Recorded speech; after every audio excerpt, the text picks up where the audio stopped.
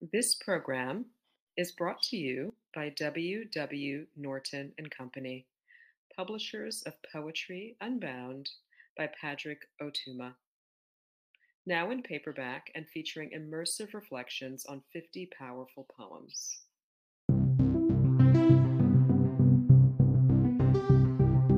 Hi, I'm Ada Limon, U.S. Poet Laureate, author of The Hurting Kind and The Carrying, and Poem a Day guest editor for the month of April, National Poetry Month.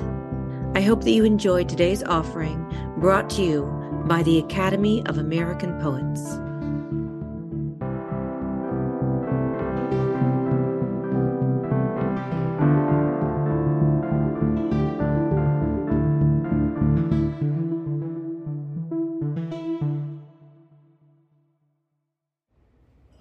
This is Molly McCully Brown reading Virginia, Autumn.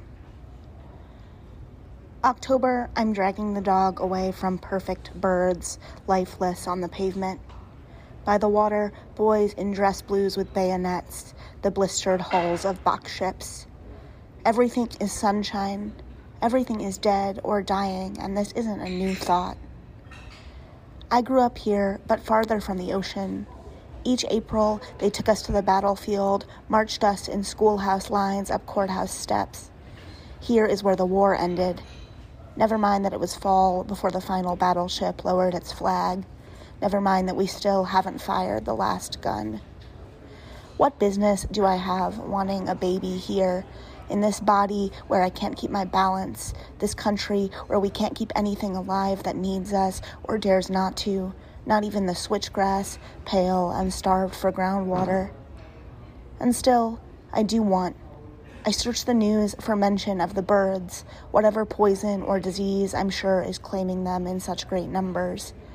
Meadowlarks, house wrens, chickadees, starlings. Once, even a gray gull pulled open at the chest before we found him, hollowed of his organs. It takes a long time, too long, for me to understand the sun in this season is blinding, and the birds are flying into windows all around me, 14 stories up. Flying into glass and falling. What we love is rarely blameless. Is it a failure that I wouldn't trade this brightness? I imagine pointing upward for my daughter. Look there, how it catches in the changing trees. About this poem. This poem, which I drafted after a long period of silence, arose from a real circumstance in my life. A period of weeks when, for no clear reason, the city blocks immediately around my apartment were regularly strewn with the bodies of birds with no obvious injury. The experience, at once sad, unsettling, and striking, made me think about all the ways that in this country, and then in Virginia in particular, beauty and joy persist alongside terror, vulnerability, and violence, and about what it means to make a life at their intersections.